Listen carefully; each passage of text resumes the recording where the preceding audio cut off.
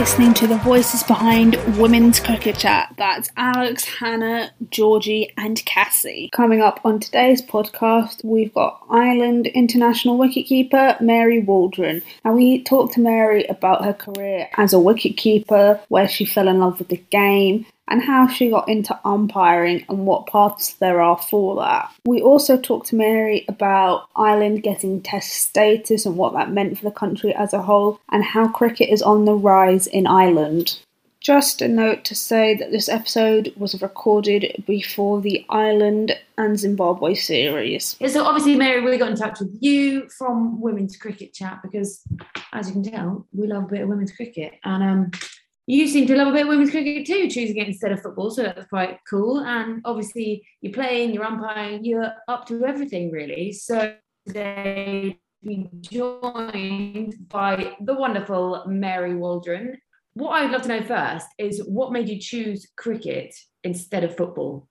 Well, I played the two of them for a long time together. Not a long time, probably maybe 4 or 5 years. And then we qualified for our first T20 World Cup. And so we trained 6 days a week, and I was captain of my football team, and I like to lead by example. So I knew I wouldn't make training as enough so I just was like, I may as well just go 100% into cricket. So that was really it. So a chance to play in a World Cup essentially was my reason. And as you are Irish and hurling is such a massive sport there, did you ever dabble in a little bit of hurling? So I played, I'd say when I was maybe 15 or 16, a couple of games. But my sister played, and I played a couple of games actually with both my sisters in the local club, but I didn't really. But yeah, it's female hurling is called camogie. So yeah, so I played a handful of games of camogie, but never really, because I was into soccer from maybe, I think I joined a club when I was 11 or 12, and it was quite serious. So just in terms of training times for club stuff, there was always a clash with soccer training. So that was my first sport. But yeah, I wish I played a bit more. And so when you decided to take up cricket, who and what was it that inspired you to first start? So I played soccer in university. I went to UCD here in Dublin, and one of my friends on the team, a girl called Kathy Murphy, she's born in South Africa, but she's Irish, so went to school here and also went to uni. We were friends, and she just loved cricket, wouldn't stop talking about it. And because we were friends, I went socially just to watch a few games and kind of got roped in because I was sporty, just asked to fill in, and I found it quite a challenge. I think cricket's one of those, if you've never played it, you look at it and go, God, that's really easy. Why don't they hit the ball harder? Or why don't they run? There's a single there, that kind of stuff. So it's kind of like a bit of an addiction, I think, because it looks easier than it is. And so you're always wanting to try and get better and try and understand the game a bit more. But yeah, that's it. So Kathy Murphy's got a lot to be blamed for. Yeah, so you say Kathy Murphy has a lot to blame. And obviously, women's cricket in Ireland is very much on the up. And you were just playing in the ICC qualifiers. How was that? Yeah, it was good. I mean, it's one of those I have never had to play in one of those before, because we automatically qualified for the global qualifiers because we qualified for the T20, if that makes sense, for the World Cup itself. So that was my first experience of the qualifiers. So yeah, look, we didn't achieve our goal of winning, which was a bit disappointing, but it's great to play against some new teams and see cricket growing and evolving in that way. And full credit to Scotland for winning. They played brilliantly, and certainly in our game, Catherine Bryce was under a huge amount of pressure, and she did brilliantly, as she has done in England the last few years. So utmost respect for her and the way she played, and well done to them. But yeah, disappointing from our point of view. But yeah, as I said, great to play against some new teams and see cricket growing across Europe. And you just mentioned there that although it was disappointing for Ireland not to win as a whole, what was it like to witness Gabby Lewis make history as the first Irish woman to score an international T20 100? Yeah, it was great. I mean, you kind of come up against a team like Germany and you're you don't know what you're going to get really, because you've watched some video footage, but you don't know actually on the day what the bowler is going to come. You don't have stacks and stacks of footage to watch. So yeah, it was great to watch. And Gabby's phenomenal batter. Unfortunately, she didn't get the runs probably in the 100 that she would have liked, but we see her week in, week out, smash the ball around. So yeah, it was just another day. I was fortunate to see Cecilia Joyce and Claire Shillington both score T20 hundreds, but obviously they weren't T20Is at the time. That's only changed in the last few years. So that's my third women 100 to witness in the T20. So yeah, it was definitely up there. And obviously with this tournament, momentum is high in Ireland. Where do you see it going in terms of progressing the women's game forward? Yeah, I think that tournament was it's important, and obviously we can still potentially qualify for that T20. So we need to keep an eye on other results. But for us, and I think the long-term growth of women's cricket here is actually our 50 over World Cup qualifiers towards the end of the year in Zimbabwe. And that's purely based on the fact, obviously, qualifying for a 50 over World Cup would be awesome. But the retaining our 10th ranking and going into the chance to go into the championship and have home and away ODIs for the following 2 years would be, I think that would mark a huge another growth spurt really for Irish cricket, in my opinion anyway. But yeah, I mean, when I first started playing cricket, which was for Cricket for Ireland, which is about maybe 11 years ago now, I used to have to explain to people what cricket was. You know, they're like, cricket, okay, that's random. But now everybody knows what cricket is, and so it's definitely, you know, just growing amongst the general public as well, which is great. And you say you started 11 years ago. Not your favourite memory, perhaps, at the beginning, getting out for 2 ducks in a row, but one of those only ways up from here. How do you sort of fight back from a moment like that when you start out and you're like, oh God, okay, this has not started well. What's next for me? Yeah, well, my 2 ducks in a row were playing club cricket for Pembroke, and I literally had no idea and had zero expectations about cricket. I was just like, yeah, I'll walk out here and do whatever. So in that respect, it didn't really hold me back because I was only beginning. My international, I also started with a duck as well against New Zealand, which was fab. And then I had a 0 off 29 balls, not out against England in my second game. So it could really only go up from there. But I was selected as a wicketkeeper. And I learned to bat during international cricket, really. So it wasn't, I wanted to do well, but the expectations of scoring runs and that weren't there, nor were they from the team or the coaching staff for my first few years. So it was really just about keeping wicket really well and learning about cricket, if that makes sense. I know it's kind of weird when you should know more about cricket being an international, but that's kind of where I learned a lot of my cricket. So it was a little bit backwards. But yeah, I didn't have a lot of pressure put on me, which I think helped. But I'd also played another international sport, so I wasn't. It wasn't sort of in a daunting arena, I think, for me going in at that. And also, I was, my mid 20s, a little bit more life experience under the belt helps as well, I think. Also, you shouldn't be too worried about getting ducks at the international stage. England's wicketkeeper Joss Buttler got a duck in his first T20 match, his first ODI match, and almost in his first Test match. So, and look where he is now. Yeah, he's doing all right. Like you say, you can only go up. And it's cricket as well. It happens too. Ducks do happen. Yeah. And as we know, during the World Cup qualifiers, we were following. We happened to notice that you were wicket keeping in a face mask. Have you always kept in a face mask? And if not, when did you start keeping with a face mask? Yes, I have. And I did rebuttal on Twitter to say that you're definitely not Irish fans if you didn't know that I kept in a mask. I have done since, I'd say, when I started keeping, because I remember wearing a helmet. And actually, my very first game, I think even club cricket, I played against a woman who top edged the ball into her own face, and she was cut. So I was like, okay, this is a great introduction for me because I'll always wear a helmet. It was kind of my first experience. I was like, that makes it easy. So with wicket keeping, and I bear in mind I hadn't watched a lot of cricket either in my life, so it's not like you know what happens when you play a football match because you see it all the time, whereas cricket I didn't really. So when I was keeping and moving into the leg side, I'd just dive. I wouldn't move my feet, I'd just dive like a football keeper. So I used to bang my head all the time with a helmet, and I was like there has to be something easier here. So I just basically Googled face mask, and I think it's a baseball mask that I got. So I've worn it for 10 years, at least 10-12 years. And so on the topic of wicket keeping, you say you originally brought in as a keeper. What was it that drew you to being a keeper?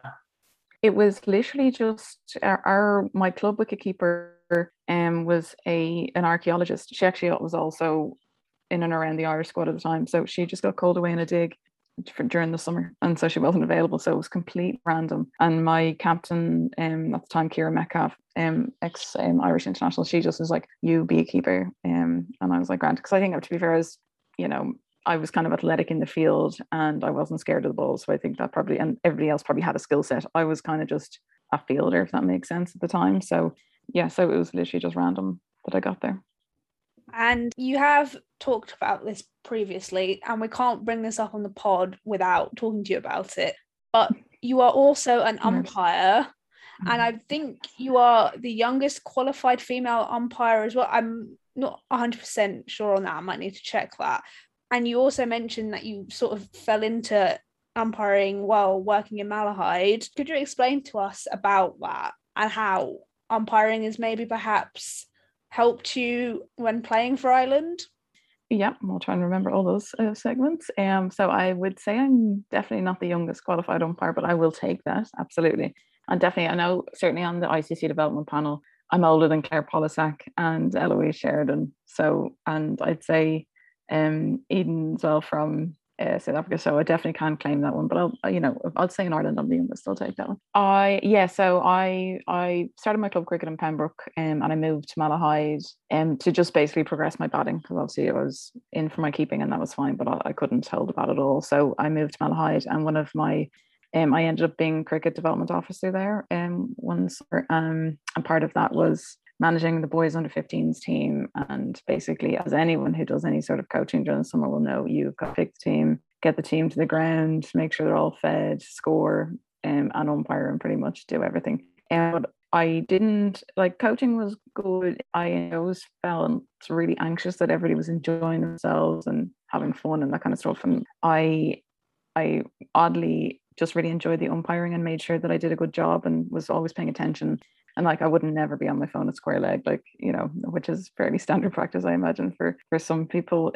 So yeah, so I'd been in Tasmania for one season at that stage. So when I went back to Tassie, I asked them to basically train me up properly and sent me out in midweek games with like guys from the state panel. That was brilliant. Like, so Cricket Tas really set me up early doors there. And in terms of helping me during playing, I've definitely developed some routines in my batting that have come from umpiring. And then obviously if there's any rain delays, I'll get about 1,000 questions from everyone.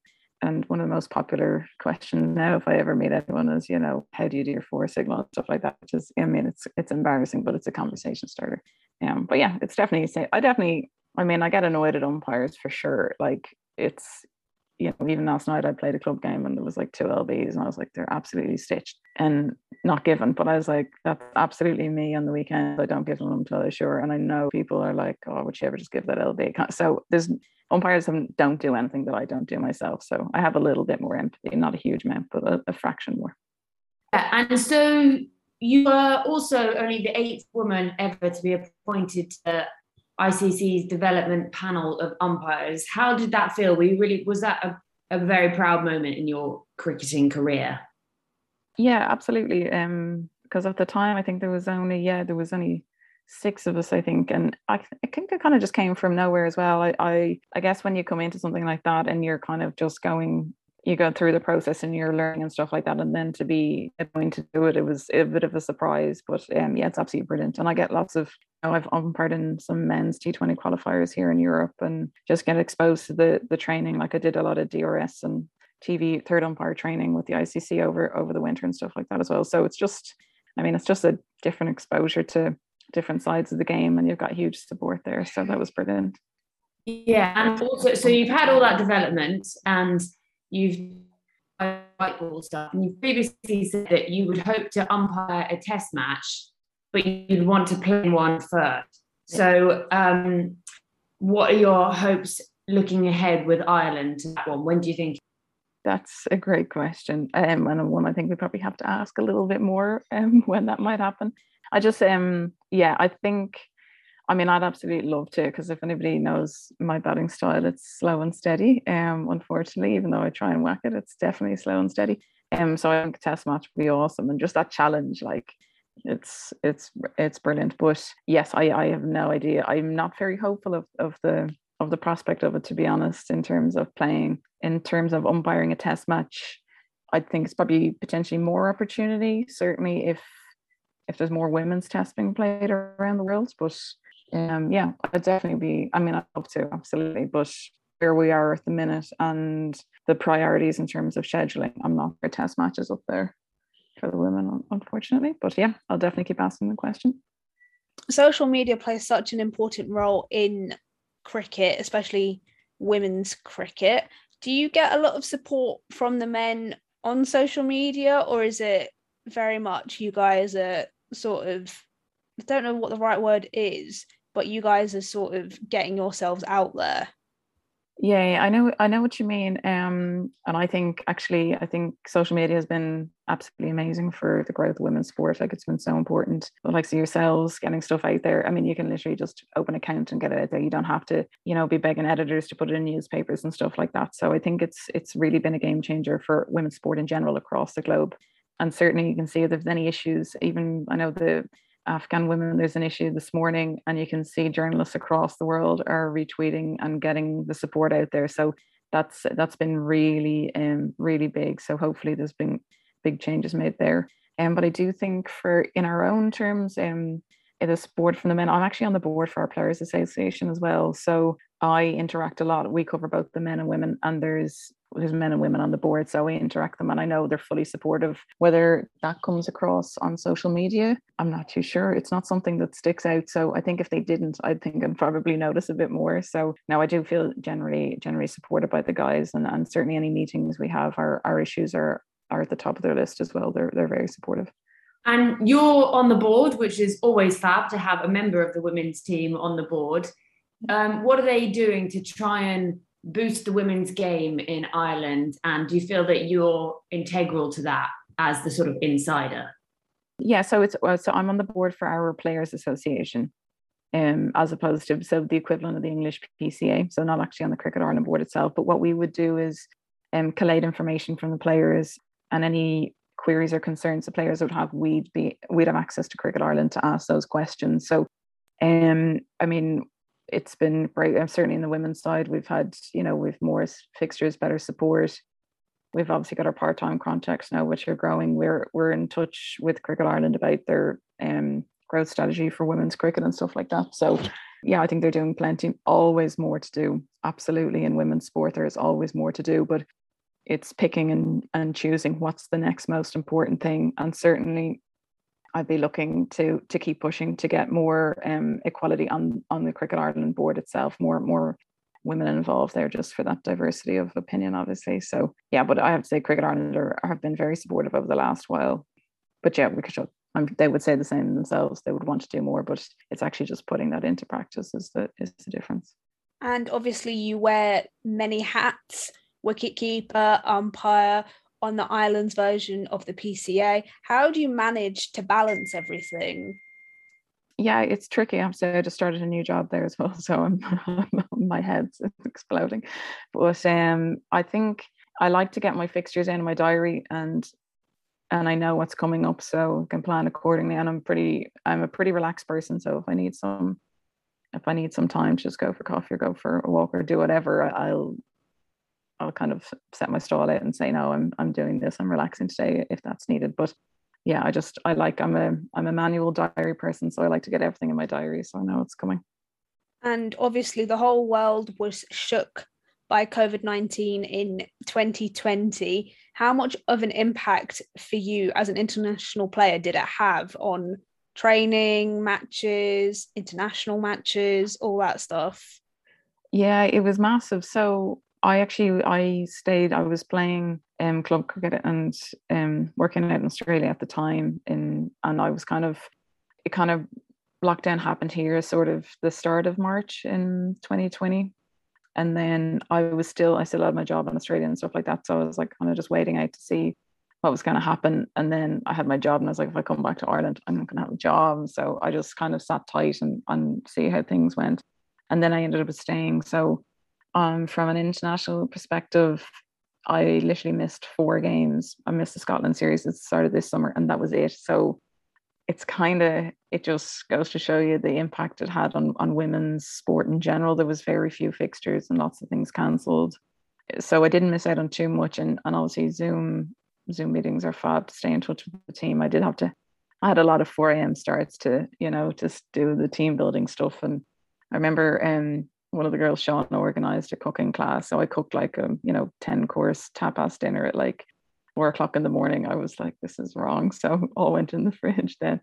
But it had a massive impact. I was, it was one of those mixed ones. I was stuck away from the team, but I was then able to do, a full set of gym, full set of training, a full season in Australia. So, for my own cricket, it was fine being stuck away, but obviously the impact on our international cricket was pretty big, not having a lot of fixtures during COVID. And so in the continual recovery from that, what do you think the next most important thing is to get under everyone's belts? I think it's more cricket. Now, I know like even the top 5 teams want more cricket, but certainly in this day and age of obviously the managed bubble, it's very difficult. So I think somehow figuring out a way to kind of deal with COVID and get through series without, because I can't see how this would be prolonged. Because you see even, a few of the New Zealand girls not traveling for the England series because of bubble fatigue, and that's totally understandable.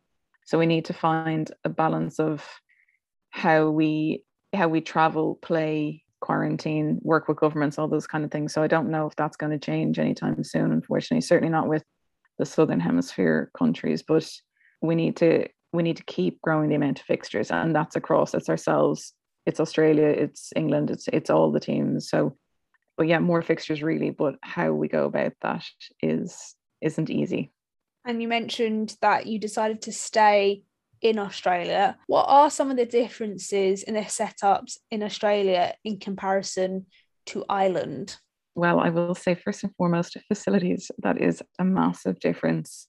Because even in a club training session, I'd train on grass wickets, and we don't have any grass wickets for training here really. Like every now and again we'd have a centre wicket practice. So that's massive. Now Cricket Ireland are building grass net, so we will hopefully have access by next summer to train on, but we train on AstroTurf.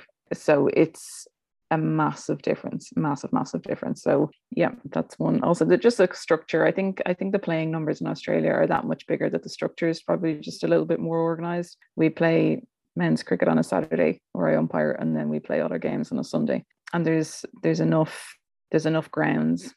Also, so for here in Ireland, we play our international cricket at club grounds. There's no, Adelaide Oval or number 2 where we can go, or Karen Rolton Oval, and play all the big games there, but we have to rely on clubs. So because it's still a growing sport here in Ireland, facilities I think is probably the biggest difference, and obviously the growth numbers in playing. But I know in cities like Adelaide and Perth, it wouldn't be too far off Dublin in terms of population wise, so it's probably similar. But Melbourne, Sydney, the population and the player group is massive, so I think the standard and depth probably in those leagues are a bit better, and the sunshine.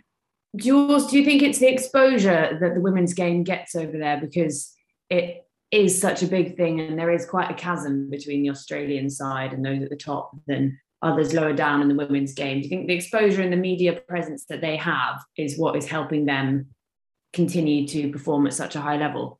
Yeah, definitely it is. It's kind of it's a different one because it's just not a mainstream sport here in Ireland. So it's growing at that like base level, at the grassroots level for us, and just getting the general population to understand what cricket is, as opposed to like cricket's a mainstream sport. That's what everybody plays on Christmas Day in the backyard or Boxing Day or whatever.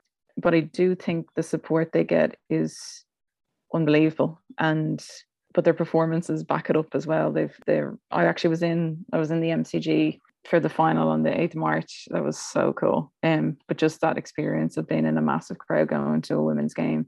But it was absolutely pumped. I went to the Women's World Cup final in the West Indies the 2 years previous, and it was just like another day. You wouldn't have known. Well, there was some, that was probably a little unfair. There was some marketing around it, but like you couldn't have, you would have been under a rock if you didn't know that World Cup final was happening. So I do think it's brilliant in the marketing, and certainly the diversity and equal pay and stuff like that Cricket Australia really strive for, and make sure they've got diversity in their boards, all that kind of stuff.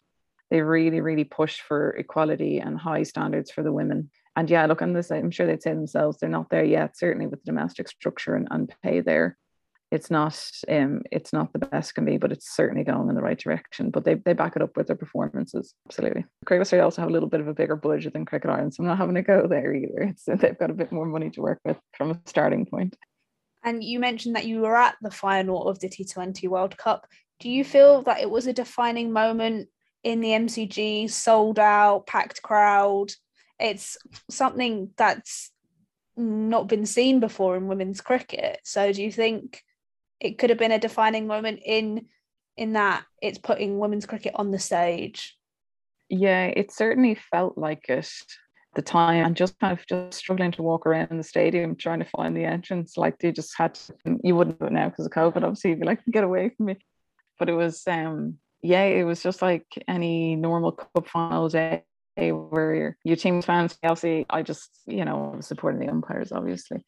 But you just wanted a good game of cricket, and it was. And I think like the pressure on Australia, like it was the script was written for them for the last 2 years to go and win that, like, and losing that first game to India was just like, oh my God, so it actually just played out so well. And they naturally made the hype by not playing their best cricket in the lead up to the final. But yeah, it definitely was a defining moment, absolutely. And just the coverage of it and the respect, and you can see the emotion of the players. And it felt like it was, it was broadcast on a par with how a men's final would be. And it's not to say that, we want everything to be the same as men, but you understood the realness for the players, the way it was done. Yeah, it was brilliant.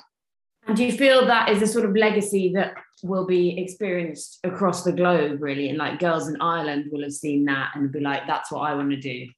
Yeah, I think so. And I hope so. And I actually, it's just the access to the coverage, because even at the start of the 100 was when it was on BBC, that's like, we get that as domestic TV here. So that's actually a real big one that you could just be flicking through the stations and cricket comes up. So it depends on obviously the access and the broadcast, and that's where I think social media is a good one as well, where is you couldn't help but see that. But it would depend on who you follow on social media if you weren't necessarily into cricket. But I think having it on free to air TV is big. So I think, I'd hope that random girls saw it in Ireland, that World Cup final, but more likely they would have just flicked over to the 100 more recently. So I think just getting stuff like that on our free to air TV is probably going to make more of an impact. But yeah, that final was unbelievable. It was so good. And for you yourself as a player, do you have your eye on a spot in one of the 100 teams, or would you rather umpire it? I definitely would rather play in it, but I do feel like my pathway may be a little bit more towards the umpiring side on the 100. As I say, because people have very kindly asked me, do I have a BB or WBBL contract as well and stuff? And I'm always like, well, if you'd pick Sarah Taylor or would you pick me as your overseas, I'm probably picking Sarah Taylor. So but yeah, my pathway I think into those leagues is via umpiring for sure. Absolutely, I'd bite your hand off to play in them, but it would be realistic at 37, and I'd say my international average would be certainly flicked over very quickly on the batting side. Age is just a number. We all see what Jimmy Anderson is doing.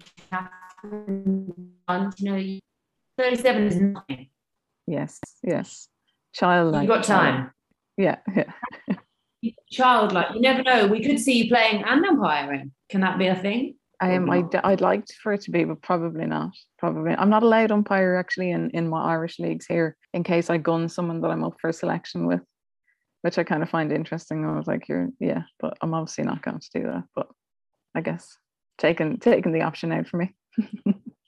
And so obviously you've become very visible as an international player, as an umpire. Who was your role model in the umpiring stratosphere when you were growing up? Because obviously we've got people like Claire Polisak, who was the first female umpire of a men's ODI, but who was it for you?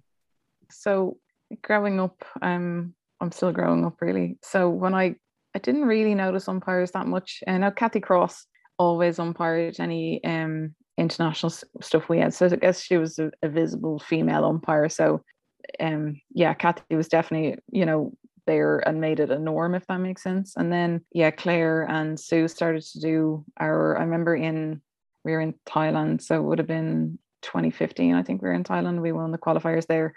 and there was Jackie from West Indies, Claire was there, Sue was there. So it was the first one where there was quite a lot of female umpires. So that was probably where it first kind of was like, oh, there's more than Kathy, and it's kind of a thing.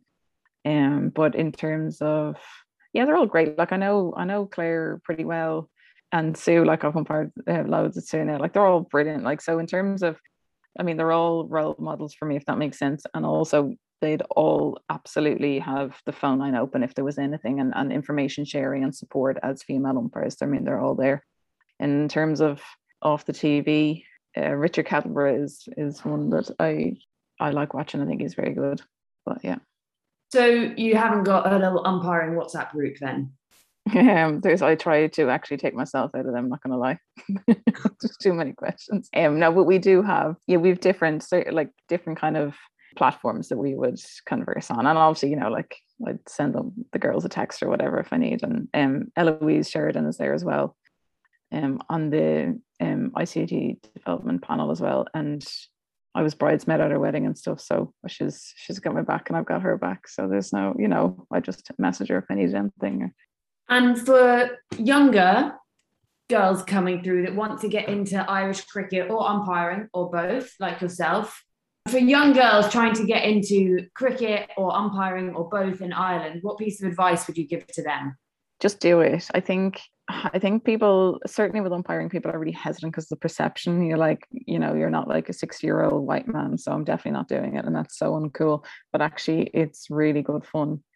So if you get a chance, whether it's in, your sister's under 10s game or your brother's 4s game and the umpire hasn't shown up, just if you get an opportunity, just go and give it a shot. And if you have any interest in cricket, absolutely. I know my association that I play for here, it's Cricket Leinster. So get in touch with Cricket Leinster if you're not sure where to play, or one of us on Twitter or whatever. But absolutely just give it a try. It's really, really good fun. It's a very social sport as well. So even if you're, in your later years come down, I started playing in Pembroke and it's a bad place to play cricket. And I said Pembroke is a very social club, and I actually, when I moved to Malahide for 6 years, I'd still like socialize in Pembroke. And obviously I had friends in both clubs, but just go. It's a great social outlet, and if you want to take it serious, you can, and if you want to just go and make friends and try it, you can too. There's lots of different options, and definitely the game, like there's more social settings, and if you want to go and like fully commit to a league, that's there too. So yeah, whatever option works for you, just go for it.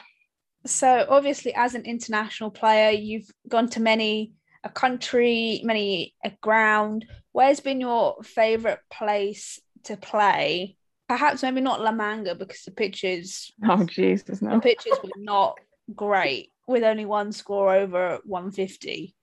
Yes, definitely not. Absolutely not. I actually only had this discussion the other day, but during the 2016 World Cup in India, played in a stadium in Mohali, and that was just so cool. Like, it's already brilliant wicket, great outfield, and had that kind of old school sort of feel to it. But it was kind of a close sort of environment, and yeah, it was brilliant. Yeah, Mohali. And where would you want to play in the future if you were like, right, there's a ground I want to play at or umpire at? What would it be? It's a difficult one. I mean, any of the Australian ones. I've umpired on Adelaide Oval. Never played there, interesting enough, but I've umpired on it. I think though it's got to be Lords, really, doesn't it? Like in terms of the pinnacle of cricket, or the MCG. I mean, Lords do fantastic lunches.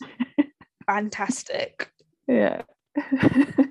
I mean, I was also there for the women's World Cup final in 2017, the one-day final. That was just awesome. Like, because it's a good ground as well. And I was there for the men's first Test match against England as well. So like just the atmosphere that's there, obviously it's historical value, and definitely. I'm gonna say Or I'd love the MCG as well, because that's also awesome. But I reckon Lord's first MCG too. And obviously Ireland have got Test status. How important was that for the country when it was achieved? Yeah, it was absolutely massive. Now, I'm not sure if it feels that way right now where we are. So that it's just it happened in the middle of a funding cycle, basically. So I think I think it will be better in years to come, but right now finding our feet in that test status arena, because there's so many new things that you've got to conform to be a test nation. So I think that transition has been a bit difficult, but also at the time it was unbelievable. And just to have that opportunity to play test cricket, and I know Ireland women had actually already played a test match against Pakistan. So there was the first Ireland's men's test, which I was very sure to tell people that there was a difference because we'd already played a test match. But I think, yeah, like it is brilliant, and it was a real turning point and amazing to get. I mean, there's a lot of hard work gone on behind the scenes, but I think we will, in the next 5 to 10 years, we reap the rewards now. Well, it is a difficult transition period, that's for sure, and the scrutiny that comes with as well. Like, but yeah, I'm definitely happy I'm not an administrator in Cricket Ireland at the minute. That's for sure. Happy to be the player. And so you say that's sort of 5-10 years in the future. What does the immediate future hold for you and the Ireland women's national side? Well, as I mentioned earlier, we have those World Cup qualifiers in, I think it's mid-November to the start of December. So that is basically our holy grail at the minute. We're just back in with a little break after La Manga. And yeah, so we're back in training now, and it's full tilt for Zimbabwe. And that's it. Honestly, the repercussions of qualification and retaining our 10th ranking is huge. So it's a massive effort from the girls now, and I think we're all ready for it. We've been waiting a long time. So yeah, that's pretty much it. No umpiring at the minute. It's winter now, so I can put my feet up, put my hat box away. It's not winter, firstly. I mean, it might be an island, but it is. I mean no cricket to umpire. Ah, okay. Yeah. And then when will the season kick off again, like the domestic stuff next year? Our domestic stuff generally starts mid to late April. Men's slightly earlier than women's because there's more fixtures. But yeah, so hopefully, for the last 7 years I've gone to Australia for the winter. So I would like to do that again after the qualifiers, but we shall wait and see how the borders are looking and how expensive flights are. But that would be, I'd love to go back after qualifiers anyway and get some umpiring done there as well and playing as well, and hopefully in preparation for playing in the championship. And what does the domestic side look like in Ireland? Like, do you have 4-day cricket? Do you have a league of one-dayers and T20s? Or is it just a mixture? Yeah, we don't play anything longer than 50 over cricket. So for our club stuff, we have a T20s which we play midweek, and then we have a 50 over competition that's played at the weekend. And you can have the option to play men's cricket if you want, if you're not getting your volume. And then we have our Super 2 series, which is, again, it's T20 and 50 over stuff, and that's generally scheduled around what international stuff we have. So yeah, I'd love to. I know actually even in Australia they don't play any 2-day stuff anymore for the women's. It's all T20 and 50 over. But I definitely think for time in the middle, you can't beat it, whether it's bowling overs or batting overs. But yeah, I don't think that's going to change anytime soon. And to be fair, most women that play cricket at club level aren't massive fans of 50 over, where we obviously as internationals we see the benefit and we need to be playing it. But I definitely think there's they might even go for 40 overs over 50. That last 10 overs is generally a killer. But yeah, I think we need to play a longer format, but I don't see that happening either. And you've obviously been a great servant to the Ireland women's cricket team. Who are, other than Gabby Lewis, who are sort of the players that are coming up and who we should be looking out for, who could potentially play in the 100 like Gabby? Orla Prendergast is awesome. You might have seen some of her highlights on some of the social media over the summer. But I play club cricket with her, and she's also been a youth international for soccer as well. So I've actually coached her like randomly a few years ago as well in soccer. But she is an unbelievable athlete. So she's all around. She's unbelievable in the field, bats and bowls, absolute beautiful in swingers as well. So she's definitely one that I would earmark for playing the leagues around the world in the future for sure. There's plenty of other young talents coming through, but Orla definitely is up there for sure. So it seems like the future of women's cricket in Ireland is in good hands, would you say? I think so. Yes. Once we retain all our players, one of our ex players actually just was played in the Olympics for hockey. So we always have that challenge with retaining because there's so many other sports and they're obviously massively high profile and stuff. So, but yeah, absolutely, there's a great crop and we're reaping the rewards of that kind of evolution. And there's more underage cricket happening and more people coming through. So yeah, definitely in good hands. And eventually, when it does come to retire, I know everyone hates the R word. Would you consider going into coaching as well, or would you just focus solely on umpiring? I think I'd probably focus solely on umpiring. I mean, I can coach and I've had good feedback about my coaching. It's not that I've had, been told not to do it. It's more that I just always felt anxious before I coached that everybody was going to have a good time. And I didn't, I was like, if I can do something else that doesn't make me anxious. And strangely enough, umpiring doesn't make me anxious, even though it probably should. But yeah, I'd go and do a wicket keeping session at a club now tomorrow. That's no problem. That kind of, ad hoc stuff, or if someone asked me to come down and host a training session for them, or if I'm in Australia and my club or my coach is busy, I'll take the session. That kind of stuff doesn't bother me and I can do it on the fly like that. But I definitely don't have any aspirations to get into coaching but you never know, obviously. But yeah, definitely I'm umpiring will be my cricket pathway for sure. Well, it sounds like you've got quite a lot on your plate then, really, isn't it? Not just Irish stew and soda bread. No, Jesus, no. Stew is perhaps not the diet of an athlete. Maybe more of a, one of those standard umpires you mentioned. A good hearty stew is fabulous. And a cheeky Guinness, to up the iron levels. Yeah, definitely not. That's gross. But, so obviously, thank you so much for coming on to chat to us. It's been really cool to listen to such a different side of the game, like your umpiring, your playing, and then especially in a nation that is up and coming. You guys, you've got some real stars of the future. The investment is coming. We see it, and it's gonna be amazing to see how Ireland's women's side grows over the years. Also, I love that you had a test match before the men. Yes, it's very important, and I'm definitely one of those people. If somebody says the ladies, I'll just say women over the conversation, like awkwardly, and like that happened an awful lot when it was the first test match. I was like, men's test match. But look, if you don't say it, nobody else will, and most people are open to upping their knowledge on things. So that was good. Amazing. Well, thank you so much, and it's been fab to chat to you. I'm sure Alex agrees. That's been excellent. Thank you, gals, and thank you for all the work you do. And have a nice afternoon. Oh, we love it. We love women's cricket. Did you know? I couldn't tell. That's great. There's worse things to enjoy.